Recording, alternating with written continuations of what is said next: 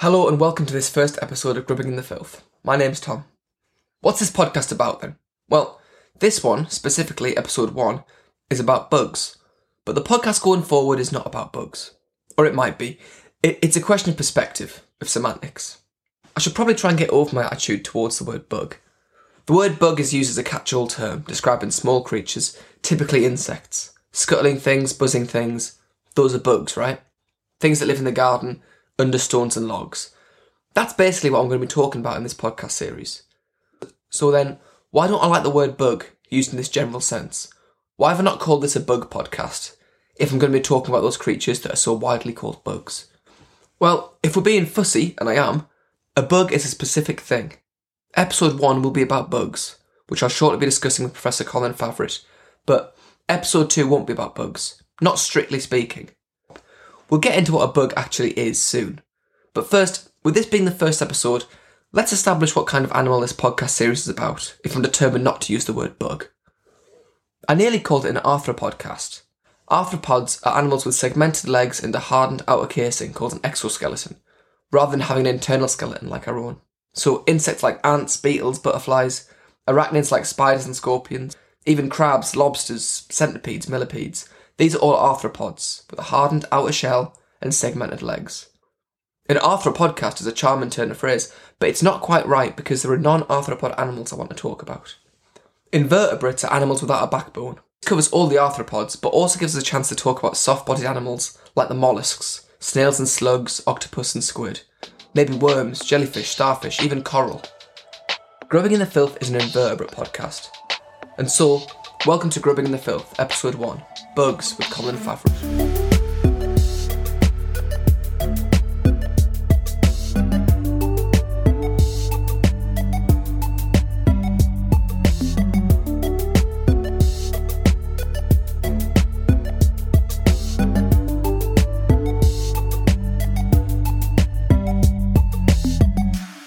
I was brought up not to use the word bug. Dad thought it was inaccurate, as I now do. But if I can hop down from my high horse, of course I understand why people use the word bug in a general sense. When we're talking about categorisation of animals, we come up against a lot of language which is technical and scientific and, frankly, of little interest to most people. I like these words, and I like learning about animals and their classifications. I get a little buzz from being able to classify things correctly, and I think it gives you a more detailed sense of the world, understanding how living things relate to each other, and the little groups we can sort them into. Most people aren't that bothered, which is fine, hence bug as a generalist term. It's a convenient, useful descriptor. Most people see a shape creeping on a wall and need a quick term to describe the animal which they might not be able to identify in specific terms. For most, I realise there's not a great deal of difference between a cockroach, say, and a beetle. So they call it a bug, though I would sagely nod and smugly remind you that neither is actually a bug. To learn more about bugs, I had the opportunity to speak to Colin Favret. Colin is an entomologist, someone who studies insects, specialising in bugs. In particular, he studies aphids, those minute insects which you see clustered on plants. So, Colin, would it be okay if you gave me a brief overview of your professional relationship with insects and invertebrates at large? Yeah, so I've loved insects since childhood. I even had my own little insect collection that I had made, rather rudimentary for sure. And I went to high school, of course, and then on to university, and sort of lost sight of insects and thought I was going to be a veterinarian for a while. But then it was in towards the end of my undergraduate studies that I didn't like the idea of taking a human physiology course. A physiology course was required. And so that's just because that's what everyone took, and I wanted to be a little different. So I took an insect physiology course and fell back in love with insects, rediscovered my love, and decided immediately that I wanted to go on to graduate school in entomology. I was at the University of Illinois at the time, and I went on to get a master's and PhD in insect systematics, which is the study of the classification and the evolution of insect diversity. Since then, I was manager of the university's, or a government agency associated with the University of Illinois. The Illinois Natural History Survey has a very large insect collection, so I was the manager of that collection for a number of years. before moving out to the East Coast of the United States. When I got married, I ran a small consulting firm in the private sector for a while, mostly working on government contracts. And then I was finally offered my dream job at the University of Montreal, where I am now a professor in the Department of Biological Sciences. And I'm now the director of an insect collection, and I can teach entomology and do a lot of research on insect systematics and diversity, especially regarding aphids, which are small plant-sucking insects that I find absolutely fascinating. Right, let's get into it. What is a bug, a true bug? A true bug, is a kind of insect, which is a kind of arthropod, which is a kind of animal. I'll take it for granted that people roughly know what an animal is, and I've already mentioned arthropods, animals with exoskeletons and segmented legs. Within the arthropods are the insects. Insects are easily spotted as they have 6 legs, distinguishing them from centipedes and spiders and so on. Their bodies are split into 3 distinct sections: the head, the thorax, and the abdomen. The abdomen is the larger rear section of the animal, and the thorax is the middle section, bearing wings and legs. But not all insects are bugs. We need to focus a step further. Within the insects, there are a number of groups called orders, such as flies, beetles, and cockroaches. These are orders of insect. At this level, the ordinal level, we find our category of bugs, the scientific name being the Hemiptera. So, what characterises the Hemiptera, the true bugs? I'll give you the simplistic version, and then Colin can share a slightly more in-depth perspective on what makes a bug a bug. All bugs are characterised by having piercing mouthparts, as opposed to chewing mouthparts. So bugs drink fluids through a tube-like mouth, sucking up plant sap or drinking the innards of their prey. That's your main way of recognising a bug, but there's a little more to it than that. The Hemipteran order, the bugs, was assembled when 2 previously understood orders of insects were combined into one. As with all things bugs, Colin can explain this much better than me. How is a true bug defined? What is a true bug?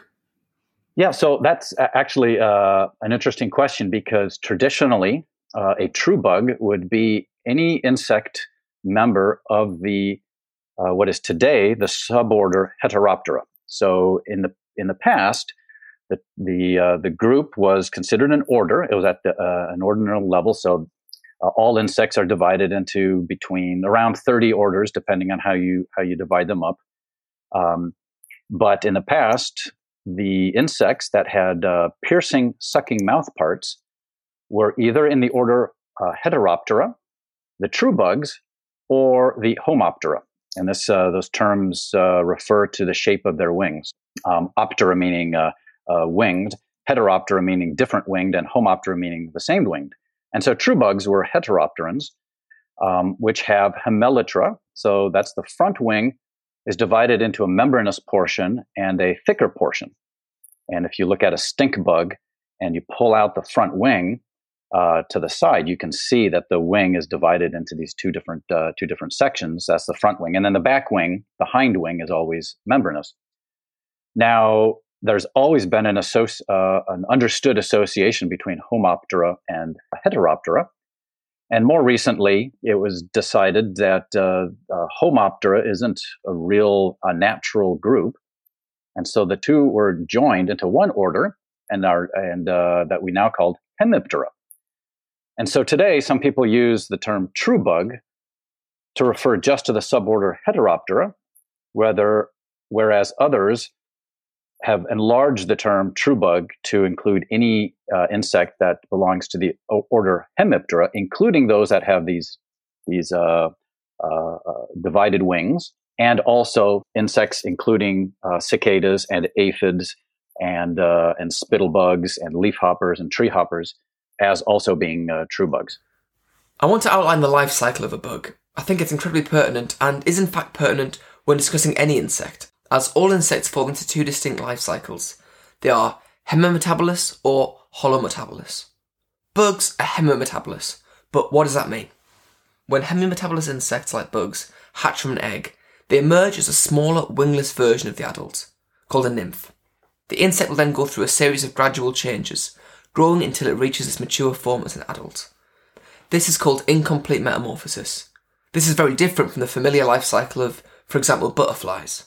With butterflies and other holometabolous insects, the juvenile, so say a caterpillar, takes on a pupal form, which you might think of as a cocoon or a chrysalis, before then undergoing a significant full body change called complete metamorphosis and reaching its adult form, the butterfly. Complete metamorphosis, or holometabolism, is a much more significant change between the juvenile and the adult.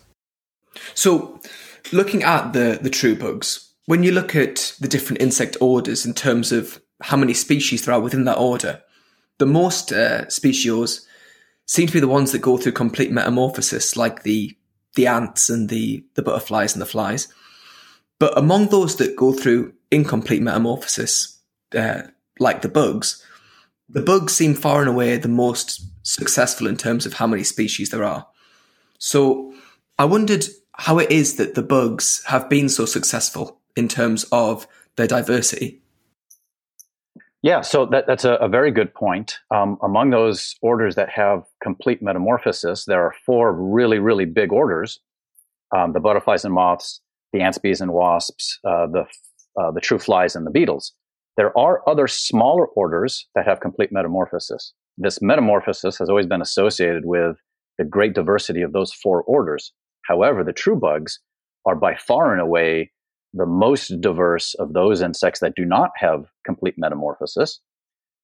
And also, we would rank them 5th among all the orders, and they outnumber several of the other orders that do have complete metamorphosis.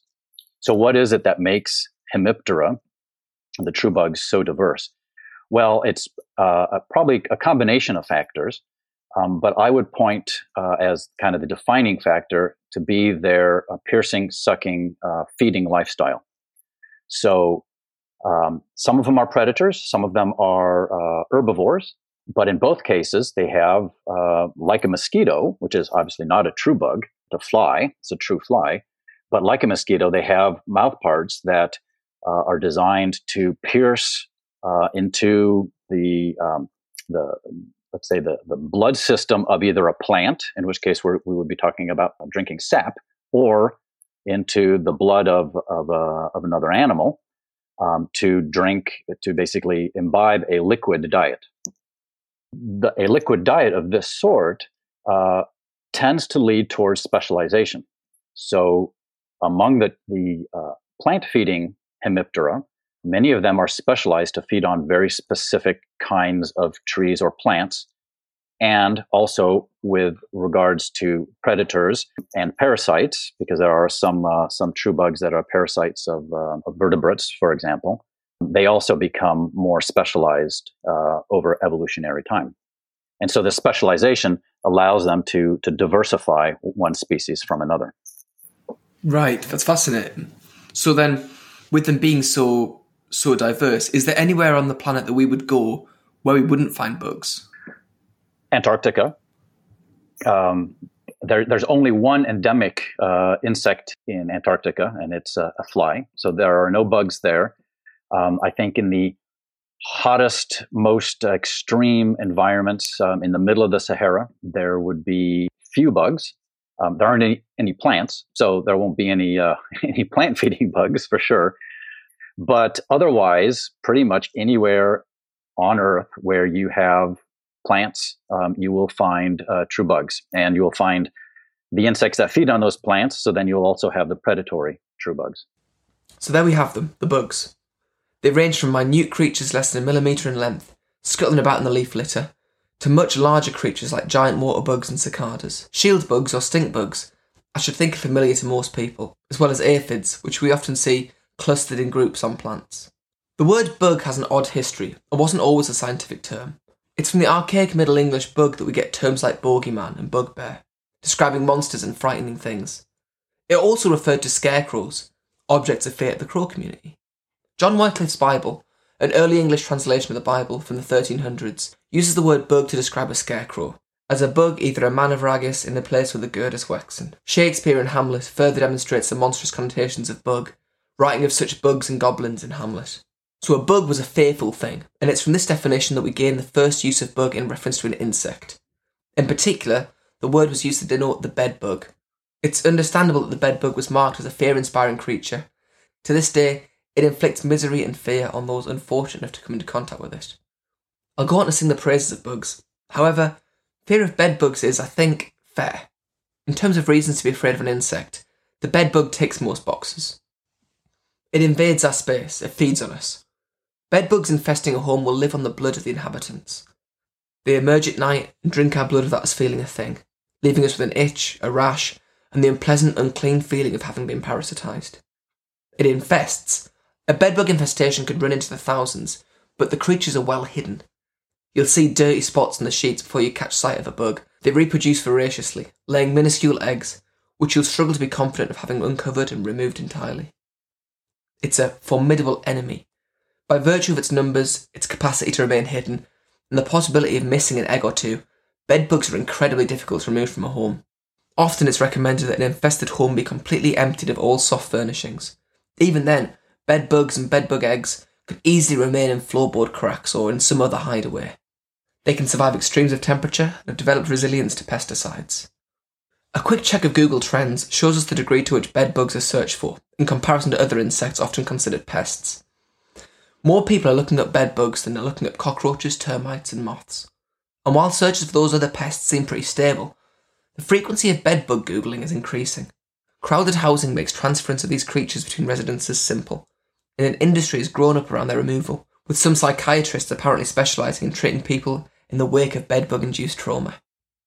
As we're forced to live in close proximity together, paying exorbitant fees for increasingly small living spaces, it's worth pointing out that the truest parasite is the landlord and the hoarders of wealth. Right, so let's now choose some bugs which are a little less frightening to get a measure of how interesting these creatures can be. I don't think people should be fearful of insects. They're always around us, and recognising them as interesting and exciting, rather than monolithically horrid, I think gives you a more interesting world in which to exist. So let's learn about a bug that I'm sure you're familiar with, aphids, or greenfly, blackfly. Colin's specialisation. Aphids are fantastic examples of what I like about insects. They're present in our lives, familiar, apparently unexciting, but then I got to learn about them from Colin, and they're utterly bizarre, absolutely fascinating. So then you in particular have specialised in aphids and learn a lot about aphids and study aphids. What is an aphid? So I know them as greenfly or blackfly, but what is it that defines an aphid? So aphids are a group of true bugs, or we'll call them true bugs. We'll use the broader term. They are relatively small insects. Some are as small as, say, 1 millimeter in length. The very largest might get up to 1 centimeter in length, but that's quite extreme. Most would be smaller than 5 millimeters in length, say. And they're all plant feeding. They're all special. Almost all species are specialists on certain kinds of plants. And they are pretty much defined by their life cycles. So they are parthenogenetic for most of the growing season. So that means that a female gives birth, and it happens to be live birth. So they're not even laying eggs. So they're giving live birth to clones of themselves. So there's no sexual reproduction throughout most of the season. And then here we're talking temperate regions of the world, in the fall, there will be the production of sexual forms. They will mate, the female will then lay an egg, and that egg will overwinter.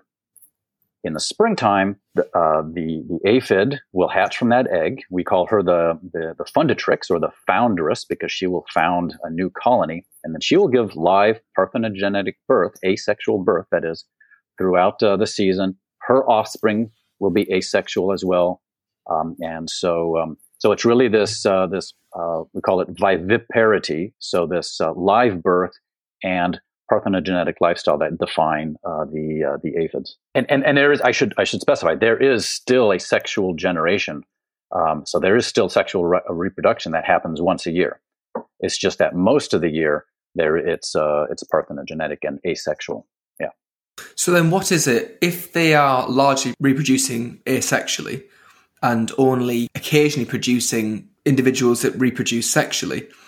How is it that they are able to change and to produce a new type of aphid, as it were, then? So this is one of the aspects that's really fascinating about aphid biology.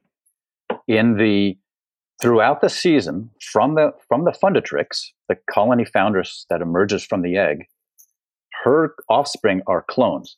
Now, she typically does not have wings, and she will give birth to other individuals that typically do not have wings.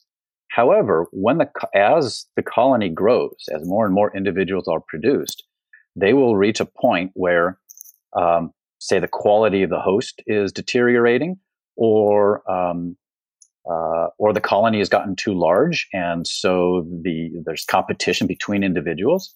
There will be a genetic trigger that will cause the production of winged individuals. So they'll start giving birth to winged individuals. So we have three forms: the fundatrix, the wingless individuals, and the winged individuals, who are all actually genetic clones of one another. So there are environmental triggers. In this case, it could be colony crowding or reduction in the quality of the host that changes the developmental pathway of the embryos, so that they develop anatomical differences. So the same thing happens in the fall, where it can be a reduction in the, typically it's the reduction in the photoperiod. So can also be temperatures, but the change of photoperiod being there's less sunlight. And so basically fall conditions trigger a change in the development of the embryos within the live birth, viviparous, the live birth giving aphids, to then produce two more clones. So they're still genetically identical. It just so happens that these are egg-laying, sexually reproducing females and males. So there we've added a fourth and fifth clone, and then those males and females, they are sexual, so they will mate, and that's where you will have a genetic recombination between individuals. I should add, since we're speaking about this, that lifestyle is the simplest of the general lifestyles. Now, there are a few species that have become fully parthenogenetic. So they live in warmer climates, and they never produce sexual individuals. That's pretty rare. The kind of the generic, probably ancestral lifestyle is this one that I just described with the 5 forms. But then there are others that get a lot more complicated. So some aphids will alternate hosts. So in the spring, they'll be on a woody host, a tree or a bush, and then they will migrate, or subsequent generations will migrate to an herbaceous host. That's an annual host that only grows during the summer, and then the sexual forms will migrate back to the woody host in the fall. And so those that are feeding on the woody host and those that are feeding on the herbaceous host also are genetic clones, but they are also biologically distinct and often also anatomically distinct. So you can have up to 12, 13, maybe even 14 different anatomically distinct, biologically distinct genetic clones. Right. It's a bizarre notion, isn't it? From the kind of, it's very unlike what we see in almost any other animal, as far as I can think. Well, it's the degree of differentiation that really is striking. That you can have two individuals, one with wings and one without wings, and yet they are genetic clones. However, even in other animals, you can have genetic clones will be anatomically different. I mean, even identical twins who are genetic clones of each other will still have differences. You can usually, once you get to know them, you can tell apart identical twins. Absolutely. One thing that's interesting is you've mentioned the host plant and the specific host plants that these aphids have. What prevents an aphid that feeds on a pine tree from being able to feed on an elder tree? Is there anything in particular that means that these animals have to be specific in the plant they feed from? So there are several factors that limit an aphid's ability to colonize a completely new kind of host. Usually when there are host shifts, it will be from, say, one type of pine to another type of pine. But probably the very first factor that limits host shift is simply host recognition. So the aphid is sensitive to the chemical volatiles, or when they probe the plant with our mouth parts, they're sensitive to only certain kinds of chemicals, and so there's just kind of a behavioral rejection of the wrong kind of host. Right. Okay. Secondly, there's also the anatomy of the mouth parts.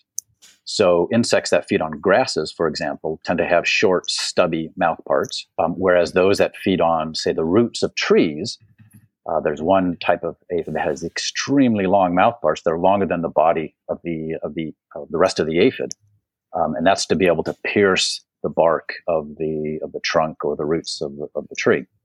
So there's an anatomical difference, and there's less research has been done on the chemical sensitivities of saying being able to digest the phloem, that is the sap of the plant. But certainly there are limitations in chemical limitations when an aphid taps into the sap of a tree, what they're able to digest, absorb, with regards to what they're actually feeding on. And I should add, actually, right even before that, there's probably another element, which is the mouth parts have to find the phloem elements, so the cells that transmit the sap along the plant. The aphid has to tap into those particular cells, so its mouth parts are specialized to essentially wind their way between the cells of the epidermis of the leaf. For example, if they're feeding on a leaf, they have to go through the epidermis, between the cells, and then probe various different cells to find the phloem element, to find the cell that they can feed on. And so that takes a fair amount of specialization to be able to do that. And then, of course, each plant has different kinds of cells, and the mouth parts of the aphid have to be specialized to be able to find the right kind of cell in the right kind of plant. I see. I noticed earlier from my experience of aphids, when I see aphids, I see them crowded together, and you've mentioned colony crowding, and that word colony has come up a few times. Mm-hmm. And that's a word that I associate with ants and with wasps and bees and things like this. And I wondered, do aphids show any kinds of social behaviour, or are they colonies purely in the sense of they are aggregating on the host? So aphids show the full diversity of sociality.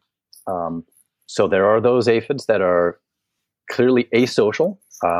They are solitary. They give live birth, and when their babies are born, the babies crawl away and live all alone. Others will form colonies and not so much be social in any kind of behavioral context, except that they happen to be together, and their forming the colony does provide some defense against predators, in the sense that one predator can't always, sometimes they do, wipe out the entire colony. The predator will become satiated. Yeah. However, some aphids have taken that to the next step, where, for example, there's one that feeds on beech trees, on the trunks of beech trees in North America, and it will form colonies, and the individuals produce wax that come off their abdomens, and it's bright white wax, these long filaments. And when a predator approaches, the individuals in the colony will all waggle their abdomens in synchrony to create kind of a flashing, disruptive pattern, so that when the predator arrives, the predator becomes startled. Then we can go into gall-forming aphids. So there's some aphids that will affect the development of, say, the leaf of a plant, so that the plant will actually grow a chamber around the aphid right on the plant, so that the aphid and its colony, so then it will create a colony, is completely enclosed within this gall on the plant. And in some situations, in certain lineages of aphids, there has actually been the development of full, what we call eusociality. So eusociality is the same level of sociality that we see in ants and honeybees, for example, where you have the queen, which is in this case the colony foundress that we've already discussed.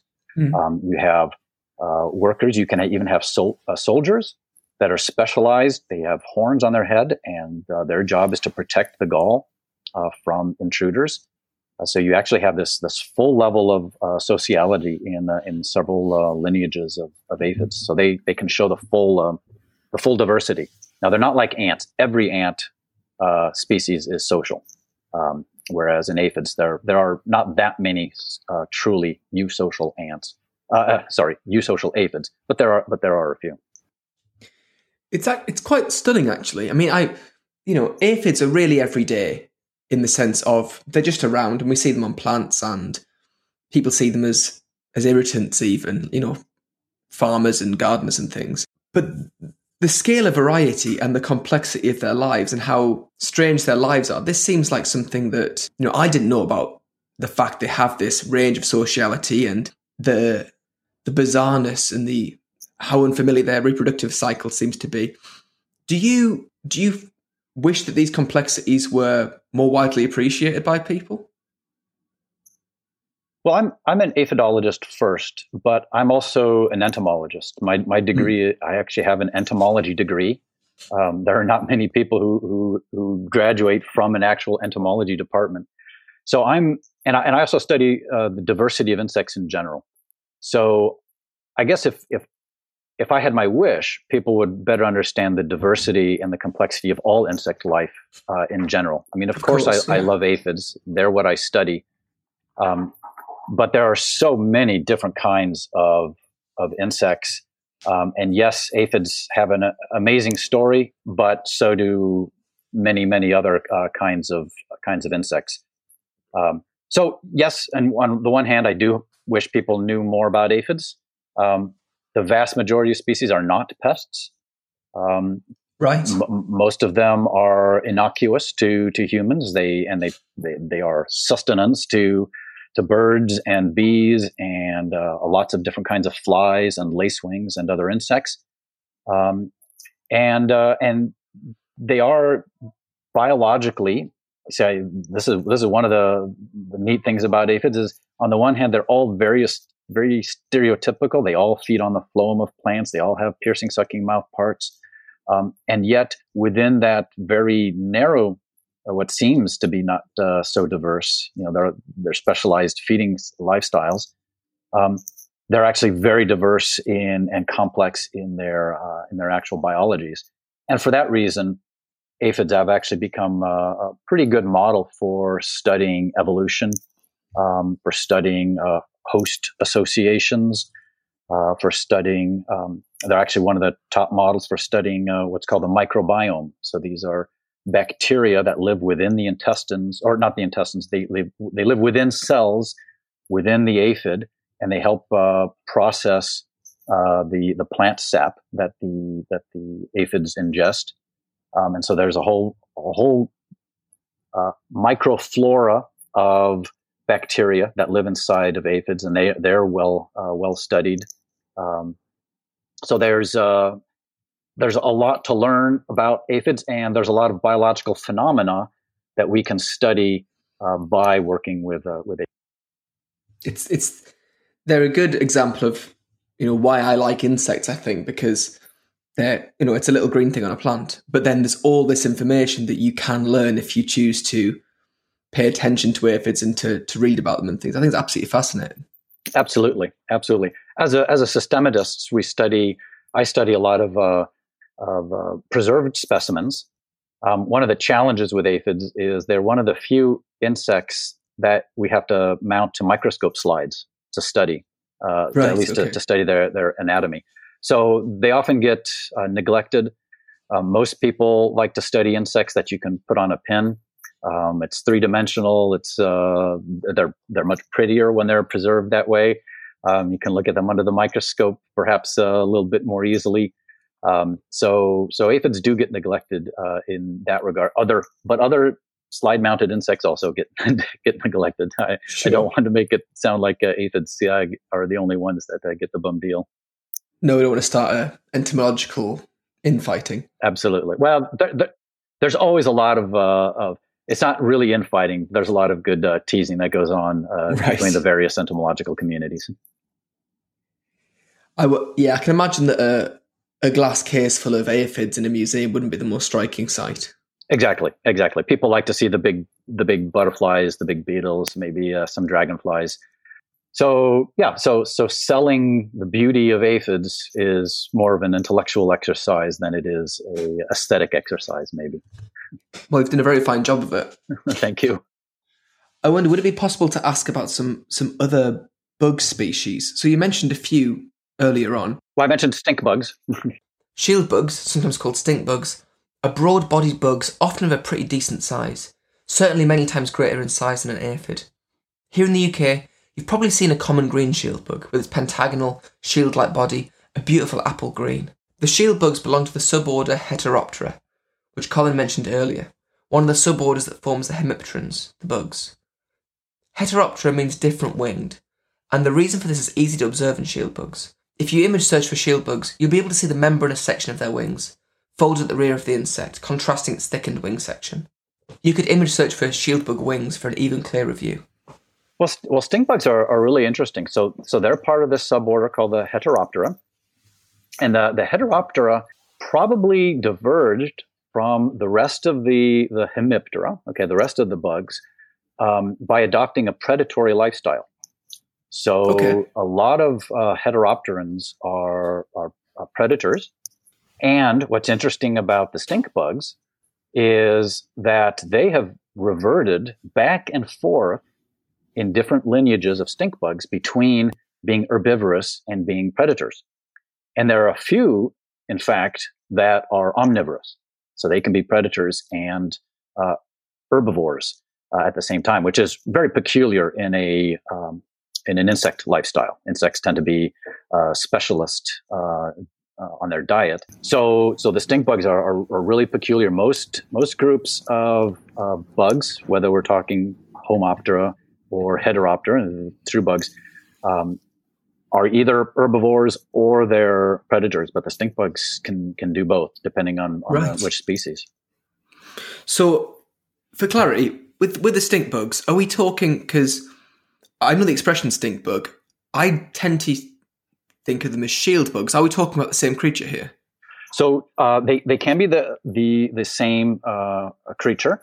Sometimes shield bugs refer to another group that very closely related to stink bugs. But with common names, sometimes they can be a little fluid in how they're used. So we're talking about insects that are roughly pentagonal in shape. So they're not long like most insects. They have their mouth parts, like most predators. Their mouth parts point forward when they're feeding, and then when they stop feeding, then they fold their mouth parts back down. Right. So yes, I think, and of course there may be different uses of common names on different sides of the Atlantic. Of course, yeah. where we're each located. I might get my pronunciation wrong here. Pentatomidae? Yes. It's interesting to think about the more predatory bugs. The one that I didn't realise was even a bug is the pond skater. Yeah, so most of the aquatic true bugs are predators.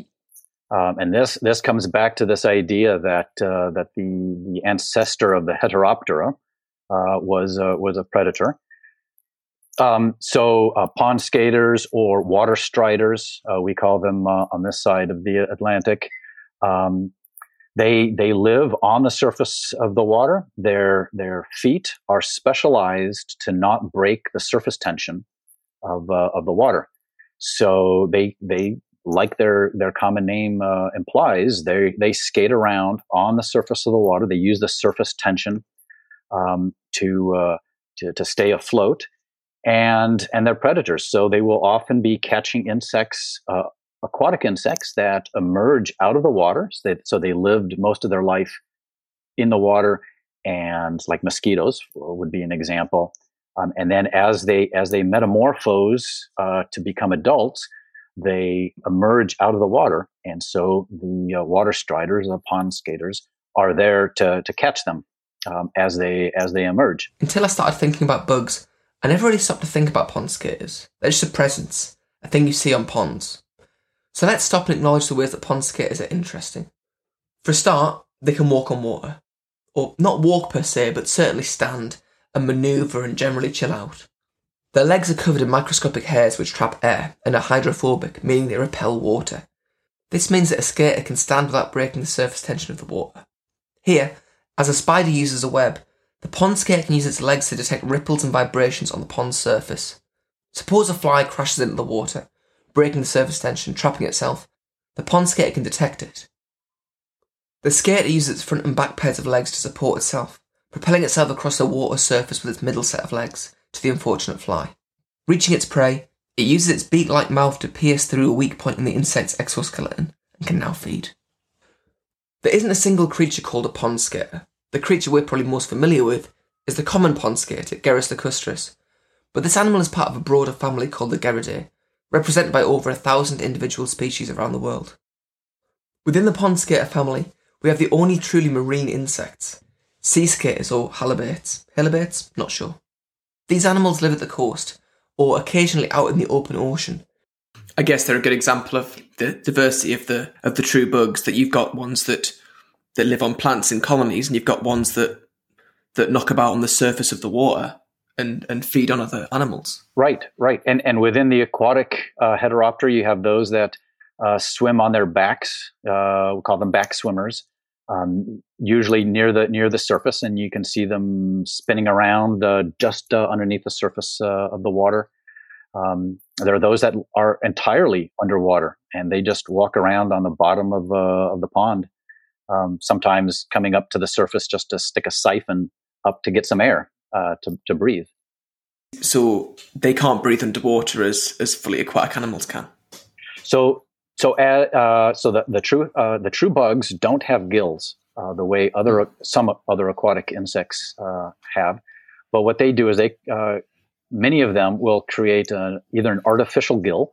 So they have these special hairs that maintain a coating, basically a bubble that coats the whole body. And so when they come up to the surface, they exchange air in this coating bubble. And then they can draw upon that air as they swim. And really interestingly, that air, especially when it's coating the whole body, there can be gas exchange between the water and the bubble. So right. They do have to come back to the surface to exchange air, but they can also absorb oxygen directly out of the water. Others have a siphon. And so they'll swim around, and then they'll come up, and then they'll exchange air, maybe keep the air underneath their wings, or just take a deep breath, basically. Hopefully you have some new ideas about what a bug is and a sense of the varieties of lifestyles, even within the single order of insects. And this single order sits among a pantheon of other bizarre, diverse orders, each vastly different to each other and entirely other to us. To restate my little mission statement, I want in this podcast to give you some insight into the complex lives of the creatures which exist around you and which you might not have thought about too much. Pond skaters, aphids, bedbugs and shieldbugs, just a few examples of the strange lives that we can observe within the true bug family, the Hemiptera. The pond skater is such an innocuous presence. We see it at the local duck pond, its legs all splayed out, cutting about in sharp bursts of speed. But it's a deadly, highly specialised predator, adapted to an unusual way of life, and surely worthy of note. The aphid, with its Fundatrix female building colonies of clones before producing winged offspring, these are incredible animals. Now, before we let Colin go, I wanted to ask one pertinent question. Well, it's absolutely fascinating to hear about all these bugs, particularly as I think they're much maligned. I wondered, as a sort of last question, and so I was learning a bit about bed bugs, and which obviously is a parasitic or a blood-feeding animal. I wondered, in your experience of bugs and in your professional career, have you been bitten by a bug? I have. I've been bitten by plant-feeding bugs. Sometimes they just land on you and don't know what to do, and they'll probe to see if you're a plant. And they have a crack. Okay. I've been bitten by predatory bugs. Much in the same way, they kind of land on you and don't know what to do, so they see if you're tasty. And I have also been bitten by a bed bug. I stayed in a hotel. Right. I can't name the name of it, of course. No, of course. But I woke up in the middle of the night and my hands were itching and my ear was itching. I said, I know exactly what is going on. So I got out of bed, turned on the lights, and looked in the bed sheets, found a bed bug. As an entomologist, I found this fascinating. I was not worried about my health. Bed bugs don't transmit diseases, thankfully.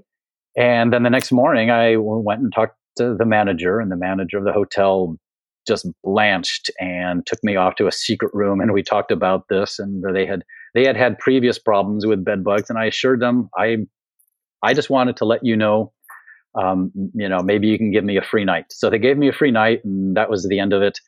They were just glad I wasn't going to sue them, I suppose. But I have that specimen in my collection to this day. Oh, really? They let me keep it. What a charming memento. Yes. I guess you're the worst person possible to have encountered their bedbug problem. Yes. Well, I imagine the very next day they called the exterminators, and bedbugs are a serious problem in some hotels because they get established, and many of them are resistant to pesticides, and so they can cause some really serious problems in some cases. And it's getting worse as I understand it. It's getting worse precisely because of this resistance to pesticides, and then they travel around in people's luggage, and people who are going from hotel to hotel. I suppose now with everyone being confined and there being a lot less travel, this might be a moment of respite for the bedbug distribution. Well, thank you so much for speaking to me about bugs and all the exciting things they do. It's been a pleasure. I've been metaphorically bitten by the bug now, I think, though I have not been fed on by a real one, as far as I can think. I really, really appreciate you spending some time chatting with me. So thank you. It's been a pleasure. Thank you very much for the opportunity.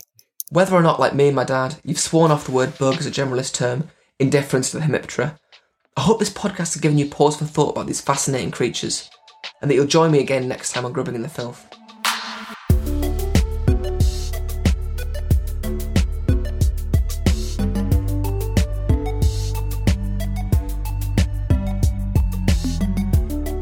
Thanks again to Colin Favret. If you were compelled by the aphids, Colin has a website, aphidnet.org, which is a great place to go and read up on those amazing animals. Grubbing in the Filth is written and produced by me, Tom Sharp, with music by Will Hatton. Please do look up Grubbing in the Filth on Instagram and Twitter, and always feel free to email your buggish perspectives to grubbinginthefilth@gmail.com. Until next time, don't forget to unfold your beak-like stylus mouthparts and drink deep of plant sap. Bye!